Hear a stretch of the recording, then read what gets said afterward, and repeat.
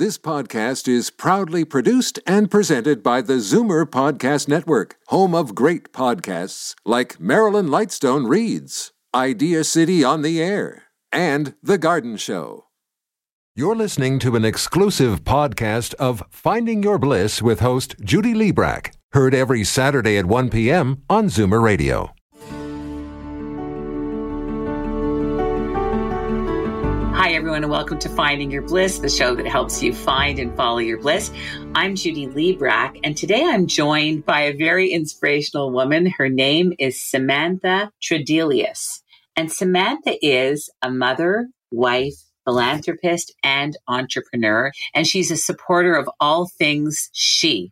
Samantha really was a born go-getter from day one. She always knew she was destined to do big things. So armed with her brokerage license and a natural gift for being a connector, Samantha began her entrepreneurial journey by co-founding commercial coverage insurance agency CCIA alongside her husband. From very humble beginnings, the pair quickly turned CCIA into a wildly successful business, valued at an impressive 8 figures. Wow, congratulations on that. Following her success with CCIA, Samantha knew it was time to lean into a passion that had inspired her from a very young age. Having never stopped thinking about the stories her grandmother and hero, Gigi, and I love that name, and because I'm about to be a grandmother, I actually might even adopt that name. It's so good. Gigi would tell Samantha about raising 3 children as a single mom in the 1950s. Samantha always noticed that in all of her stories, her grandmother never mentioned anyone helping her or asking for help. She knew her grandmother had done everything she could do, as Samantha puts it, quote, to rub her nickels together to make everything possible for her children. Inspired by this story, Samantha wanted to utilize her skills as a self-starter and a born networker to create a nonprofit that provided the much valued support that many single mothers need. Not one to waste any time, Samantha got straight to work in establishing the Sparkle Foundation. Love that. A nonprofit dedicated to helping single women throughout the Bay Area, the Inland Empire, and the cities of LA and Sacramento. In just a few short years, the Sparkle Foundation has seen an unprecedented amount of success, thanks to Samantha's sheer determination and passion for giving back to her local community. The Sparkle Foundation supports single mothers and children with an array of initiatives, including enrichment scholarships for children, a Christmas holiday gift drive, and back-to-school backpack drive. In addition to the Sparkle Foundation, Samantha established Sparkle Biz, which provides microloans for female-owned small businesses and access to a large connected network. Since its founding back in 2016, the Sparkle Foundation has raised more than $1 million, with every dollar being reinvested in the community. Not one to stop there, Samantha wrote and self-published a book called Impact, Stories of Change Makers, Creators, and Everyday Women Doing Extraordinary Work. And we'll tell you at the end of the segment how you can get a copy of that book. And she is also the host of a growing weekly podcast, Inspired. I'm going to spell that. INSPIHER in caps. ''D. Samantha's mission to support and uplift women shines through every project she takes on, and we are so delighted to meet her today. Samantha Tradelius, welcome to Finding Your Bliss. Hello, Judy. Thanks for having me. You're the ultimate hype girl. I need to have you around all the time. Samantha, right off the bat, related to you being inspired by your grandmother's stories, because I had a very close relationship with my late grandmother, Lillian Siblin. And I'm just wondering if you can tell me more about your Gigi, love her name, and what about her inspired you so deeply? She was so incredible. She was 5 foot tall, this tiny little thing, and just full of energy. Her ability to walk in a room and laugh and her infectiousness was just, everything. And I would spend every summer with her. And when I moved to San Francisco, she would then come down and spend months at a time with me. Once I started having my kids, she was very involved. She was just such an important part of my upbringing and my life. And, everything that I now do is just as a result of her legacy, which is so fun to continue on. That's so fabulous. As mentioned off the top in my intro, you started a very successful insurance company. And interestingly, we just did a show with the author of a book called Angel Wealth Magic, which was really all about how to succeed as an entrepreneur and how to make money. And people can be funny about money and they almost resist it. And I'm so curious to hear, was this a natural thing for you to be successful? Was it something you had to learn? Did you ever have a discomfort about money when you started? Well, when I started, I was 23 years old, so I had no money. So there was no discomfort about it. It was I had no idea even what it meant or anything. I think success or succeeding was something that, I don't want to say is in my blood. It was just one of those things that I was really instilled with at a young age from my parents, both being entrepreneurs. I'm growing up in the insurance world. My family owns a licensing school for insurance. So that's kind of how I got into it. And when I graduated college was like, okay, it's time to figure out what I want to do. And insurance just kind of made sense. So, success as something that comes naturally, I don't think it comes naturally. I think if you work hard enough at anything, you can have it become successful, whatever that means to you. How did you go from zero to hero? Like, how did you go from having no money as a 23-year-old? Like, can you share? I have an uncle who always listens to this show and says, I want to know how they did it. What was the process? What did they do to go from really not having anything to having an 8-figure income? That's quite a major leap. So I think the most interesting part was I was always the girl that worked. In high school, I had a job. When I was in, college, I was having, a job. I always had jobs and I always wanted to work and be, that making money and being a business person was important to me. So working a lot, I think, is the best advice I could say I did. Not even advice, just what I did. So while all my friends were traveling the world and messing around, I was going to work and I was waking up every day and buying insurance leads off the internet, because that's what you did at the time, 25 years ago. And I would smile and dial and cold call. And that's how I started my business. And I would go to networking meetings and I would go be around business owners or people that could refer me business and just put myself out there every single day. Even if I didn't want to, I knew that if this was going to work, I was going to have to work at it. So fabulous. I love that you said networking meetings. That's such a smart and great idea for people who may be stuck and not know where to move forward. And that's such a wonderful idea. You're also and have always been such an advocate for women, supporting women-led businesses, encouraging women to take on roles of leadership. You've even described that you fell in love with how women work. What are some of those unique qualities you see in women that make them strong leaders and successful business owners?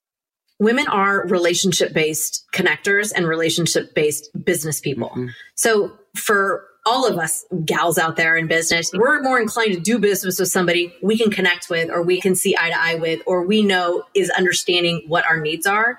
And so I think that part of business and women was really something I gravitated towards. And understanding, it's not just about the quick sale. It's about, hey, how can I help you grow and get to where you want to be with what I was selling, whatever it was I was doing, but insurance in my business space. So I just think the relationship-based part of women is the differentiator of us in the industry. So great. There's no question that finding your purpose is often directly related to being in service to other people. I always say that on this show. So I love your outward focused nature and would love if you could describe for all of us your brainchild, the Sparkle Foundation. What a great title, by the way. Thank you. Yeah. So when I was 23, I had started this insurance agency and, in my spare time wanted to do more, to give back to the world, and started doing some research on charities and different ways I could be impactful. And what I was finding was more times than not, a lot of these organizations were not as transparent with what they were doing as one would like. Mm-hmm. So if you donated $100, it wasn't going necessarily to help someone. It was going to buy lunch or pay admin. Right. And that was something that I had a problem with. So I thought, well, like anything, if you don't find what you want, you make it yourself. So I started originally when I was 23 with the Dear Santa program, which is a program through the U.S. Post Office at the time, where kids would write to Santa. So all the letters would go into these big warehouses and you could go, they take your fingerprints and do your background check. So you weren't a psycho. Wow. And then you could go and read letters that kids would write with their address. And you could then go gift them the gifts for Christmas. So that's how I started. And I would always pick families that were like, dad wasn't there, or it was just a mom, and the kids, they would write that it was just them and their mom and their baby sister or brother. And year after year, it just grew. And so by 2015, I think we had 17 families we were doing here out of my house, and was raising, I think I raised $37,000 that year. Wow. Just me being me.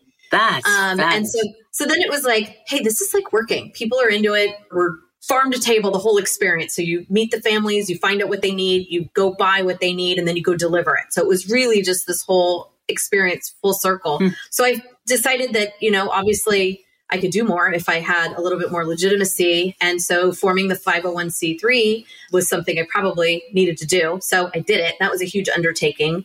And 7 years later, here we are. We now have 3 different chapters in California. We have served over 10,000 lives in different capacities over these last 7 years and brought in closer to $1.8 million as of last year. We've done some great stuff year to year. 100% volunteer, which is important to me. And 100% of every dollar that goes in goes right back out, which is why I started it in the first place. We do holiday gift drive, which is our mainstay where we started. We do enrichment scholarships for extracurricular programs and backpacks in the fall. And then we also have our microloan program, which we discussed earlier, which is Sparkle Biz, which are microloans to single moms that want to start or grow their business. We funded our first one in 21. It's almost paid back, and we're ready to start and fund round 2 in the next 3 months. Fabulous. Congratulations. Just a couple questions. 501c3, what does that mean? Because some of my listeners won't know. Yeah. So in the States here, we're in California. If you want to be a legitimate nonprofit, which means that someone can donate money and you can give a tax receipt, you have to become a 501c3, which is recognized by the IRS. Cool. And it's a big, crazy, hard process to get. It's not an easy thing to do. So that took in its own right about 6 months to get accomplished.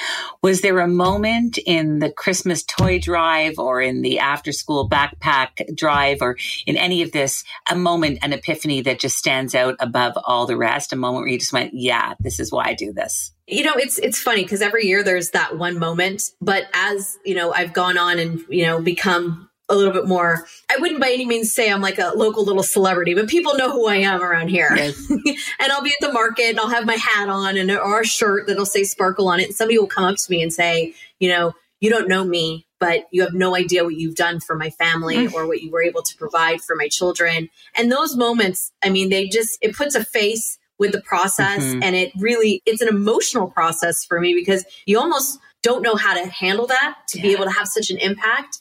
But those moments, they hit me hard and they are very special and they are 100% what keeps me going every year. Samantha, do you have a team of elves? It's not just you, I would think. Who is the team? And tell us a little bit about that. I am only the woman I am based upon the team around me. So my board is made up of 7 individuals.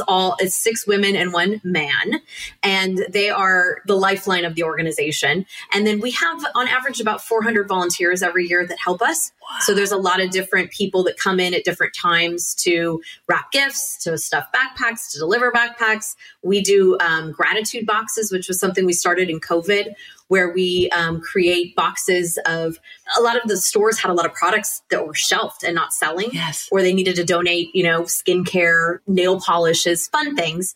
And so we were able to create boxes, and we did 1,000 boxes for nurses. We've done law enforcement, fire, teachers, small business owners. We've done a lot of different things. So a lot of people, it's all hands on deck all the time around here. Are your volunteers mostly made up of students and retired people? Like, how do you access the volunteers? We have a ton of student volunteers, which I love. Child labor. They are amazing. They work so hard, but it's also a lot of families. So it's a lot of mother-daughters or, dads are here too. Nice. Business owners, community members. We see it all, and people know what we do. And it's a great way to actually, a lot of organizations, you donate money and you don't always know where it goes. With our organization, I find it so important to actually give people that experience to hand off and give and see exactly where that $100 went. So, a lot of people will love to go deliver gifts because it's such a great experience, or hand off a backpack at our multiple different events that we throw. So yeah, we get all kinds. We love it all. That's so great. Where do you do all your Christmas gift wrapping? Do you have a location? Because I'd love to see a picture that I could share with our audience of what it looks like. Yes, I'll send you some. And you can also, on our website, we have a lot of footage of just past events. We have multiple locations, and every year we grow and we outgrow the locations that we're at. So we've been at a couple different churches in town here. We've been at vacant office buildings. As long as I got a roof and the lights, we can wrap gifts anywhere. That's fabulous. It used to be in my house, which for years it was here in my home. But last year we did 70 families and it was just way too much. Have you mastered the art of the perfect gift wrap? Do you know how to do the best little corners and you know what's funny is after all these years, you won't find me wrapping gifts. I will do everything else, but the day that we get to wrapping is the day that I am like, whoosh, I'm done. I've done it all. And now I just let everybody else. Yes. I just kind of sit behind and make sure everything goes the way it's supposed to go. You oversee it all. You also have I don't know when you have time for this, but you also have a very successful podcast. And I just heard your 100th podcast episode. Can you tell us more about your podcast, Inspire Heard, and how that all got started? So that was a COVID baby. My girlfriend and I decided we had all these wonderful women in our life that are doing some amazing things. And as you know, unless you have a huge platform or you're rich and famous or you've had some type of trauma or big event happen, many times your stories don't get told. Yes. So we thought, well, we know a lot of cool ladies. Like, let's just do this. So we started, and now we're in our third season. We've recorded over 140 episodes of women from all over the world doing amazing things, moving the needle in different ways. I like to say it's women that get up and do more than just breathe every day. And so it may be a woman who had a big corporate job and then decided like, this is not what I want to do anymore. And she totally turned and took a left turn and is now making jewelry or advocating for a cause or, you know, finding her way and maybe fallen and gotten up. And now she's here to tell her story. So it's been really fun. We've had activists, advocates, you know, makers, creators, service providers, medical professionals, all the above. So cool. So cool. That's fabulous. You've also written a book called Impact, Stories of Change Makers, Creators, and Everyday Women Doing Extraordinary Work. I'm sure it's a lot of the women from the podcast are in this book. Can you tell us more about the book and how it sprang to life? Another COVID baby. So COVID 2020, I turned 40. And as all of us were sitting at home trying to figure out who the heck we were, I was like, you know, I am only the woman I am because of these wonderful women around me. And so what started off as the 31 Days of March Women's Month, I would do posts on Facebook every day of a woman in my life who inspired me or has motivated me. I took her picture and I wrote a little blurb. And by mid-month, the 15th or so, I was like, I think this could be a book. And so I, you know, reached out to a group that did that and we talked, and next thing I knew, 9 months later, we had a book. So it's 21 stories of just women from my mother to my grandmother to women I work with, mentors, people I admire, everything in between, and just their stories of being amazing. So fantastic. Is there, I'm sure many of them are, but is there one that's really had a profound impact on you? You know, I think my grandmother's story is the one that I love the most just because I've learned and I walk so much for her now. Mm-hmm. I mean, every single one of them, I couldn't even pick one actually, because they're all so near and dear and special to me. And the best thing was when I had the actual official book launch, I had them all there.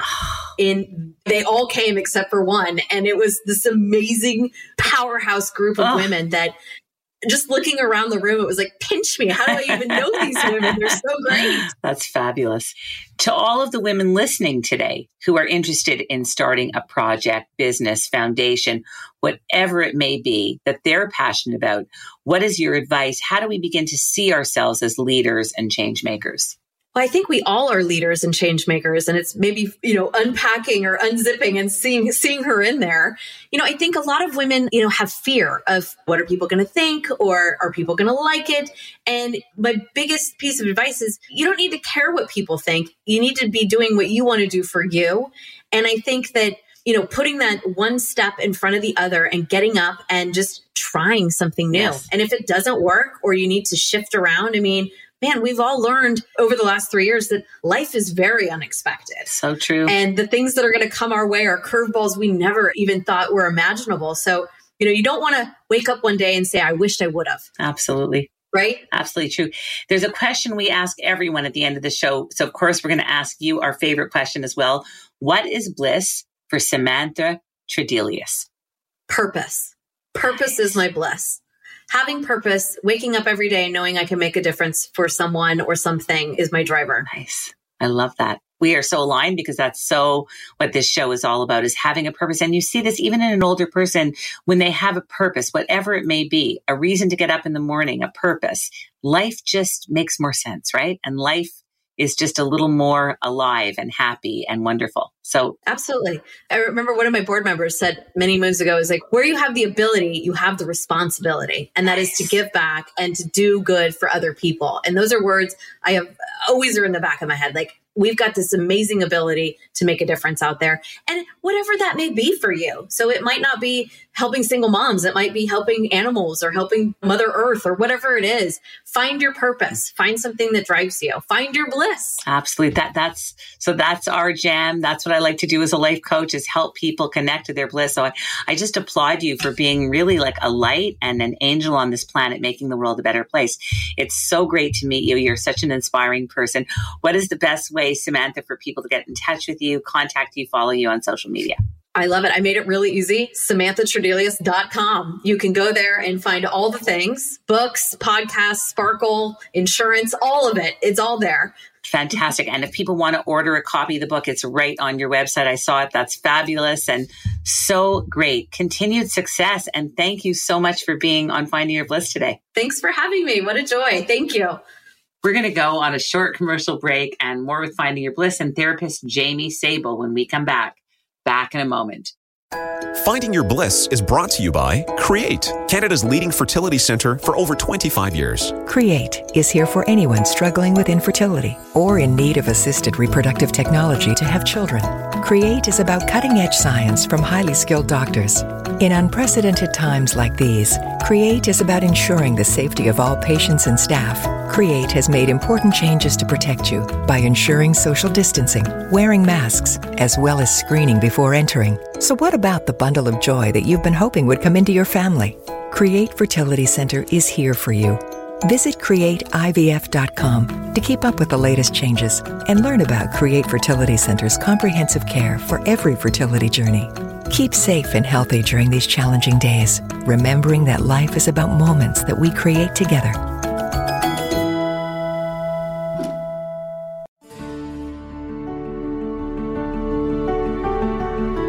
Hi, everyone. We are back, and this is Finding Your Bliss on Zoomer Radio, AM 740, FM 96.7. And back on the show for Mental Health Awareness Month, I'm joined by Jaime Saibil.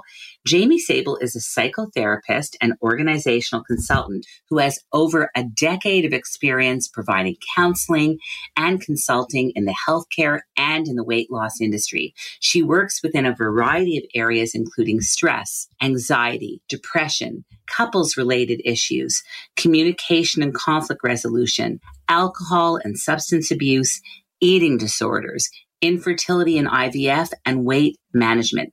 She holds a master's degree in counseling and organizational industrial psychology, and she began working in the field of mental health in 2002. She has worked with Accenture's Talent and Organizational Work Group as an analyst for Fortune 500 companies. She is a registered member of the College of Registered Psychotherapists of Ontario, a fellow of Massey College, and a published author. I don't know if you can see the book in the background there, Hungry Heart, and she's been on the show to talk about that before, but we'll talk about it again, of course. And so she is a published author in the Individual Journal of Psychology as well. Jaime Saibil, welcome back to Finding Your Bliss. Thank you so much, Judy. What are you hearing the most these days, Jaime, in regards to mental health issues? I'm hearing stress. Stress is showing up across the board. I mean, statistics show that 80% of people will go through some mental health challenge.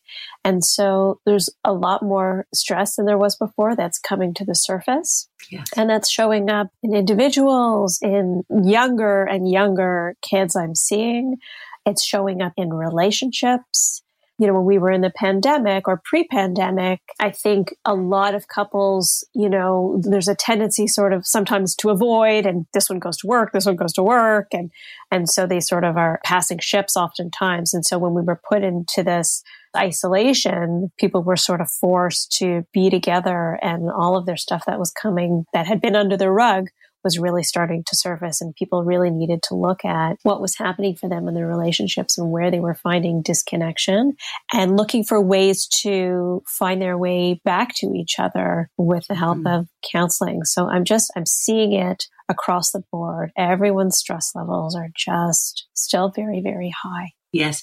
What would you say has been the fallout? Because, COVID is over, but is it really over? I keep hearing more and more cases. We're still very much in it. What has been the fallout, and what is your prescription for more happiness and well-being, even with COVID? Because we're living with it. Mm-hmm. Well, I think that's a good point. I think we are, from what I understand anyway, I think we are living with it. And while during, summer months, and it seems to have sort of gone away, from my understanding, we'll see it like the regular flu. And so I think that, like to your point, we have to find a way to live with it and, protect ourselves physically with vaccinations, but emotionally as well, and really armoring ourselves up emotionally to make sure that we're okay, right? Yes.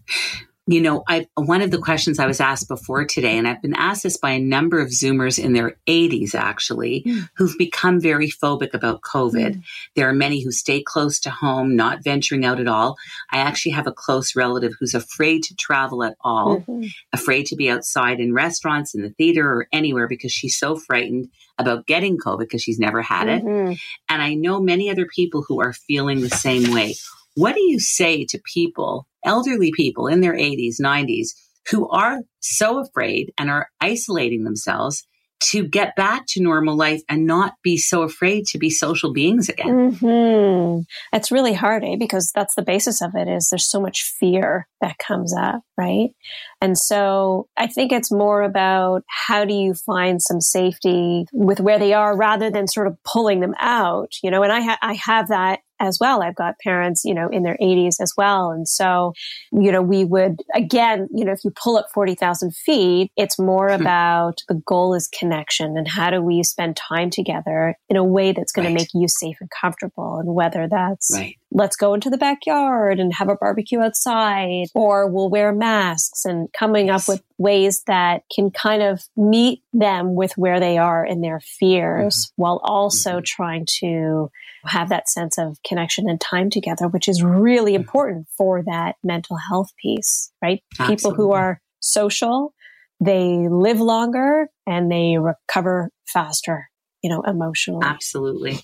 How do we recognize the signs and symptoms of stress and anxiety before they become unmanageable? Because anxiety is obviously the number one mental health issue that everyone faces, Canadians all face this. But how do we know when it's getting out of control and we've got to really pull it back? Right. How do we prevent the cold rather than cure it? Right. Yeah. And that's a good question. And oftentimes there are certain things ways in which they show up that we wouldn't normally expect. And so what I like to do is sort of a body scan, and I start at the top of my head.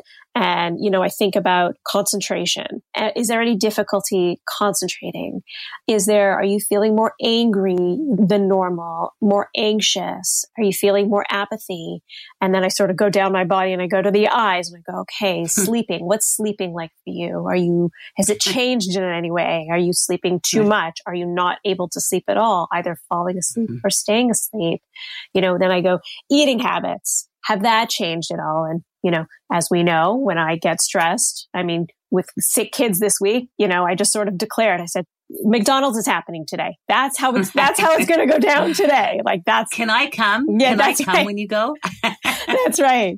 So eating habits, right? And then we sort of move down the body and we go, muscle tension. Is there muscle tension anywhere? Stomach problems, irritability. And so we work our way down the body, and then we sort of check in which one of these things are showing up for us, and to what degree, and this is really the measure for me, is to what degree are they impairing or impeding my ability to function in my daily tasks. And by daily tasks, I mean, my ability to be a mother, right? If I find if I'm getting more impatient, and, we all know mothering is very, very difficult and you're going to lose your patience at moments. But I find if I'm getting more impatient than normal with my children, with my daughter, that sort of sends my ears sort of perking up. But so the tasks would be personal relationships. If it's impeding there, if you're fighting more, causing more fights, feeling more disconnected, impeding your ability to function socially, right? If you're isolating yourself, right? Completely isolating yourself and removing yourself from connections, that would be sort of like a, maybe getting time to get curious about maybe something's going on with you. And work tasks as well. If you're making mistakes, if you're not concentrating, if you're not getting it done, you're showing up late, it's going to show up in work as well. Sure. And community as well, right? So these are sort of the personal, social work where I kind of do how you doing across these different spaces, and is something going on here. But I think the most important piece is getting curious. I think it's that curiosity with compassion, without judgment, rather than judgment. You're messing up, you're making mistakes, you're being a bad mother. And I think we often go into that. And I think we need to really try to switch gears and reframe from a compassionate and curiosity standpoint. Go, hey, I'm seeing these things. What's going on with you? And starting really from that curiosity lens. And let's say it is a couple thing or a personal thing that you're isolating yourself. What do you do once you've checked in, you've been curious, you have the information? Yeah, this is not feeling as good right now. Yeah. So if it's a couples thing, is this something that you can feel safe enough to be able to check in with your partner? To be able to lean in and go, hey, something doesn't feel right, right? Is there safety enough, or is there an issue with your partner, right? Friends. I was just reading Michelle Obama's second book, and she talks about the kitchen table, right? Yes. And having this group of women around her kitchen table and having a safety net for them to be able to lean into. So, can you turn to one of your friends, lean into one of your friends to say, hey, something's going on here? And counselors, that's what we're here for, right? To be able to get curious about this stuff with you without judgment, to be able to peel away that layer a little bit and go, okay, so here's what's happening. Let's get curious about your coping strategies. What is it about? What are you coping with?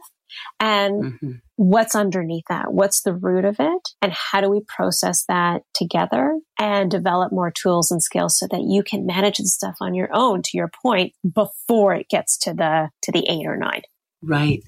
What are some mental health helplines? I know certainly we're going to give information about how you can get in touch with Jaime Saibil at the end of the show and connect with her if you'd like to have a session. We will make that information available. What are some other mental health helplines that people can reach out to if they're feeling anxious or depressed and want to get some help? That's a great question. I'm going to give you a list just so I don't ramble off numbers, but I'm going to give you a few different numbers as well that people can call into for sure. That's awesome. But some great, really, really great ones. Yeah, we'll have that for you at the end of the show, and that'll be wonderful. So I have to tell you, yesterday, Jaime, Gordon Lightfoot passed away, and it's fascinating that music has the ability to make us so happy and also to make us so sad, because yesterday I could not stop crying. If You Could Read My Mind, Love, that was the song. And I literally could not stop crying. And I know that people, certainly Canadians and people all over the world, were feeling the same way, who grew up listening to Gordon Lightfoot and finding bliss in his music. Do you have any thoughts on how we can actually use things like music and the arts to improve our mental health? And is it okay to be crying your eyes out when you listen to a Gordon Lightfoot tune on a day like yesterday? Yes. Oh my goodness. Yes. You feel it. First and foremost, you give yourself that space and that permission to just feel it and let it come through you, right? When we block it or we stop it, that's where we get into trouble, right? And so the most effective way is to sort of almost as if you're standing on the train platform and watching the train come in. And this is, the train of grief, right? Or struggle. And you watch it. You're like, it's coming in. It's coming in. This is going to suck. It sucks. It sucks. It sucks. It sucks. It sucks. And there it goes. And letting it pass, but letting it come in, right? And feeling it, because you are feeling it. And that is, grief is the right emotion for loss, right? I would be more worried if there wasn't grief there, right? So I think first and foremost, it's giving ourselves permission and the space to be able to feel that grief and move through that grief, right? I think that's the most important thing. But I love what you said about using music as sort of a medium for mental health. 100%. Like one of the main things, I have these sort of 10 tools that I use to manage my mental health. It's sort of like just throwing darts at it. It's like, something's going to stick, right? Just keep throwing them at it. And sometimes it's, it's a combination of things. But one of the things that I find very helpful is hobbies. And hobbies is really important, and especially creative ones, for a number of reasons. Number one, it gives us a sense of control when we're obviously experiencing something that is very much out of our control. Right? Yes. So hobbies is a great form of control. It's a great opportunity for social connection. I mean, that was the basis for me joining Unsung Heroes was social connection. And so it was this hobby of dance and song and acting that really brought together this family and my own family, right? So it works. It really does work, right? It really does work. So hobbies, and specifically creative ones, are a great way to build connections, have a sense of control, and it also gives you a sense of accomplishment, a sense of achievement, which then triggers that sort of those dopamine, right? Feelings. Yes. And the emotion, just one last point around just the creative stuff, it's an emotional release. Yes. It's an emotional expression. When we're singing, when we're dancing, when we're creating, you're releasing emotion. What Jamie's also talking about is Unsung Heroes Productions. Her husband is Neil DeLynn, the founder, and it's just a beautiful production that every year gives to wonderful charities. And it's their 10th and final year this year. It's coming up in October, and I'm going to tell you guys more about that closer to the event. Maybe we'll have some singers on from the event to promote that. I'd love to go back to your book for a moment, Hungry Heart, which I have right there on that table. I've read it. It's beautiful. I know we've talked about it before on the show, but can you just tell our listeners a little bit more about this book and how it can help them? So the book was really about my experience personally and professionally as a clinician working with adolescents and adults who had been struggling with weight issues.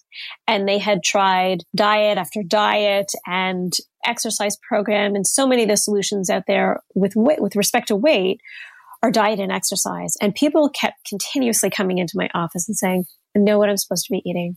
I know what I'm supposed to be doing for exercise. I'm not doing it. I don't understand what's happening. And I continue to go through McDonald's drive-through, to which I would respond and say, have a seat, get comfortable. And, the chair would go back and, Kleenex box would pop out and off we go. And so when we talk about weight, there's a significant component here that seems to have been missing from this solution that is emotionally based, that we use food as a coping strategy, the way that we would use shopping or gambling or alcohol or drugs. It's a consumptive, temporary relief from our stress, anxiety, depression, or whatever we're going through. It's a temporary relief. And the science shows that when we eat foods that are high in fat and sugar, it temporarily blocks our stress receptor cells. So that's why we get like an immediate sense of like, now we feel crappy afterwards. Right? But in that moment, that's why we turn to those foods. We're not turning to carrots and celery, right? So this book was about presenting some case studies of people who have, including myself, who have gone through, continue to go through emotional eating. And so it's about building awareness around these issues and being able to give people some tools as well and skills that they can start to work through this stuff on their own. If you know anyone who's struggling with their weight or has any weight issues that they're having a difficult time with, this is a wonderful book that really has so many helpful tips and hints and techniques, and it's fantastic. So I encourage you all to get it. It's called Hungry Heart. Even though we've come a long way, Jaime, we all know that mental health is wealth, especially during Mental Health Awareness Month, which is celebrated all this month in May. And yet there's still a stigma around mental health and treatment. People hesitate to seek help or even talk about it with their loved ones for fear of being judged or facing some unnecessary backlash. If we suspect that someone is really suffering or struggling, what are some things that we can do to intervene and help them? Yeah, I think you're right. I think there still is the stigma we've certainly come a long way. And while there's a lot of sort of downside to the social media, I think one of the upsides is that kids and teens are openly talking about this. And, celebrities are talking about this, which creates a sense of permission and normalcy. There was a scene in Sex and the City many years ago where the main character is talking to her best friend and he says, well, I have one therapist when I need tough love, and I have this therapist when I want some coddling, and I have this therapist when I need to do my trauma work. And, there's a joke about it. So we've come further down the road. There's still more work to be done, but how do we get people the help that they need? I think it's first and foremost being able to reach out to that person, to connect to that person and say, I'm here. I love you. Here's what I'm seeing. How can I be here for you? What is it that you need to feel more connected or to feel more loved and supported by me? Lovely. That's so lovely. I know you're very into health and fitness, Jaime. And isn't it true that exercise is one of the best antidotes to help lessen the effects of anxiety? How much should people be exercising? What do you recommend to people to do in terms of walking and exercising each week? Yeah. So it's a good question. I like to aim for, 30 to 60 minutes a day of something. It doesn't have to be sumo wrestling or, a marathon or anything. Just go outside for a walk for 30 minutes. That's the best. When I'm sitting, like even as a therapist, I'm sitting all day in session. I notice at the end of the day when I'm up and my body is moving around, I notice that the mood lifts as well. So just 20 to 60 minutes, go out for a walk, getting the fresh air, get a playlist that you love, So true. And just get out there. Go with someone else as well. Get a walking partner. Yes, absolutely. Such great advice. What is the best way for someone to find a therapist? And again, Jaime Saibil is available. She has a busy practice, but I know she will be available for some of you out there. What is the best way for people to go about getting a therapist? So there's a few websites that you can find great therapists. One of them is Psychology Today. That's a great website. There is another website called Theravive, where you can find a lot of therapists as well. And then there's a third one that I really like called Good Therapy as well, that you can find websites. But you can always Google or sometimes what people really like is asking someone else, getting a referral. Yes. That way they're not sort of starting from scratch. But if you're starting from scratch, my recommendation would be do a phone consultation with like 3 or 4, just so you can get a sense of personality and style to see who you feel comfortable with and who you feel would be a good fit for you, and then try a session. What is your main mental health awareness May tip of the month, this month, that we're focusing and being mindful about this topic? I think the awareness is that key piece. And so how do we become aware? I think we start by getting curious, going back to that curiosity and compassion piece and looking inwards and doing a check. How am I doing personally? How am I doing with myself? How am I doing with my relationships? How am I doing with my friendships? How am I doing with my work? And seeing if there's any of these sort of markers that are kind of catching up. Am I not sleeping? And how's my eating? And how are my connections, my irritability? And just getting curious, but again, with compassion, without any judgment, right? Or punishment. Nice. That sounds so lovely. I know that mental health is a key component for finding your bliss. What is bliss these days for Jaime Saibil? Oh my goodness. There's a lot of bliss. There's a lot of bliss. My 2 little girls, happy and healthy. My partner, it's the little moments I find. It's the little moments of, my daughter coming home and saying, hey, let's curl up and watch a movie together at the end of the day with some popcorn. Or, when sometimes I wake up in the middle of the night and I see, Keaton has found her way into a little bed beside my bed. I just see little blonde little curls coming out. Or I come downstairs and I just hear mommy from the 15-year-old who's bum scooching at this point. So she's just bum scooching her way over to me. And watching a show at the end of the day, with my husband and curling up together. And I don't know if he'll be happy if I share this, but he just left me a voicemail, just singing, I just called to say I love you on my voicemail. And it's just the little moments and building those moments, right? And marking those moments at the end of each day and going, what was great today? What are 3 great moments that you made today? Yes.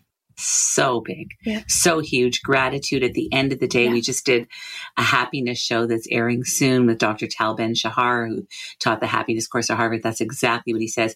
The gratitude list, 5 things if you can, the end of every day. It's huge because it helps you be even more grateful, which leads to happiness and well-being. That's right. Which is what we're after. And they did show that studies show that people who practice gratitude regularly, they actually, the struggles that they go through are less, and the bumps that they hit are less themselves, and they recover faster. So gratitude is huge.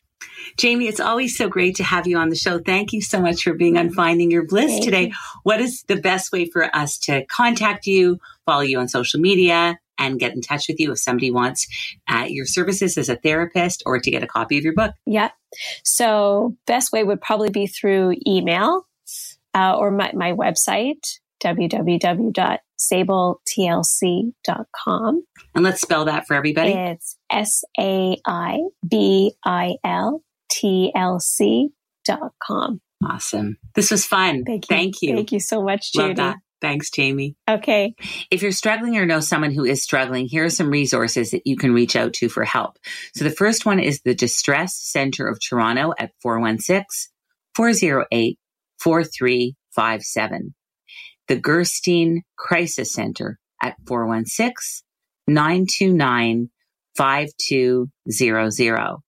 The Assaulted Women's Helpline at 416-863-0511. The Suicide and Crisis Hotline, Canada-wide, at 1-800-448-3000. The Mental Health Crisis Line, also Canada-wide, at 1-888-893-8333. And the Indian Residential Schools Crisis Line, also Canada-wide, at 1-866-925-4419. Each week, we spotlight a fabulous person like Jaime Saibil, who is living their bliss. So if you're an author, artist, yoga, meditation, mindfulness expert, therapist, life coach, or really anyone who has found and is following their bliss, we would love to hear from you. We also love to feature singers and musicians on this show. So if you're a singer, please reach out to us. Also, what did you love about today's show? Are there any guests or topics you would love us to feature on Finding Your Bliss? Just write to us at fyb@findingyourbliss.com. I'm also a life coach. If I can help you in any way, let me know. You can reach out and contact me at findingyourbliss.com/coaching. I'm on Insight Timer, the #1 meditation app that is free. And finally, you can always follow us at The Bliss Minute on Instagram and Facebook. We're going to go on a short commercial break. And when we come back, we will be paying tribute to the legendary and beloved Canadian folk singer, Gordon Lightfoot. Back in a moment. Finding Your Bliss is brought to you by Create, Canada's leading fertility center for over 25 years. Create is here for anyone struggling with infertility or in need of assisted reproductive technology to have children. Create is about cutting-edge science from highly skilled doctors. In unprecedented times like these, Create is about ensuring the safety of all patients and staff. Create has made important changes to protect you by ensuring social distancing, wearing masks, as well as screening before entering. So what about the bundle of joy that you've been hoping would come into your family? Create Fertility Center is here for you. Visit createivf.com to keep up with the latest changes and learn about Create Fertility Center's comprehensive care for every fertility journey. Keep safe and healthy during these challenging days, remembering that life is about moments that we create together.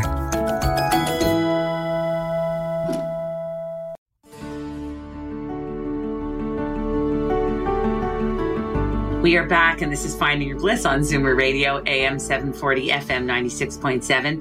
Before we close out the show today with one of my favorite Gordon Lightfoot songs and our special tribute to him, I just wanted to say thank you to everyone for making this episode possible. So, of course, we would like to thank our wonderful guests, Samantha Tradelius and Jaime Saibil, for being back on the show today. Also, thank you to Mag Ruffman, Siobhan Kiley, producer Naira Amani, associate producer Olivia Weatherall, audio engineer Juliana Yanuziello, senior editor Lauren Kaminsky, video editor Sierra Brown Rodriguez, audio producer Faz Kazi, and everyone here at Zoomer. And of course, a big thank you to our sponsor, the Create Fertility Center. And now to close out the show today, we wanted to pay tribute to the legendary Canadian folk music icon, singer-songwriter Gordon Lightfoot, who achieved international success in folk rock, and country music. Gordon Lightfoot passed away this past May, and we send out light, love, and our heartfelt condolences to his family, many friends and fans all over the world. One of Canada's most successful contemporary folk artists, many of his songs are masterpieces, including one of my favorites that I wanted to share with you today, If You Could Read My Mind, which made him an international star. Here is If You Could Read My Mind by Gordon Lightfoot. Let's all have a listen.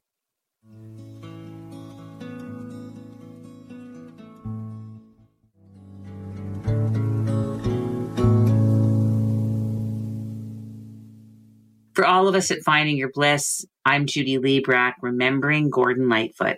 May he rest in peace.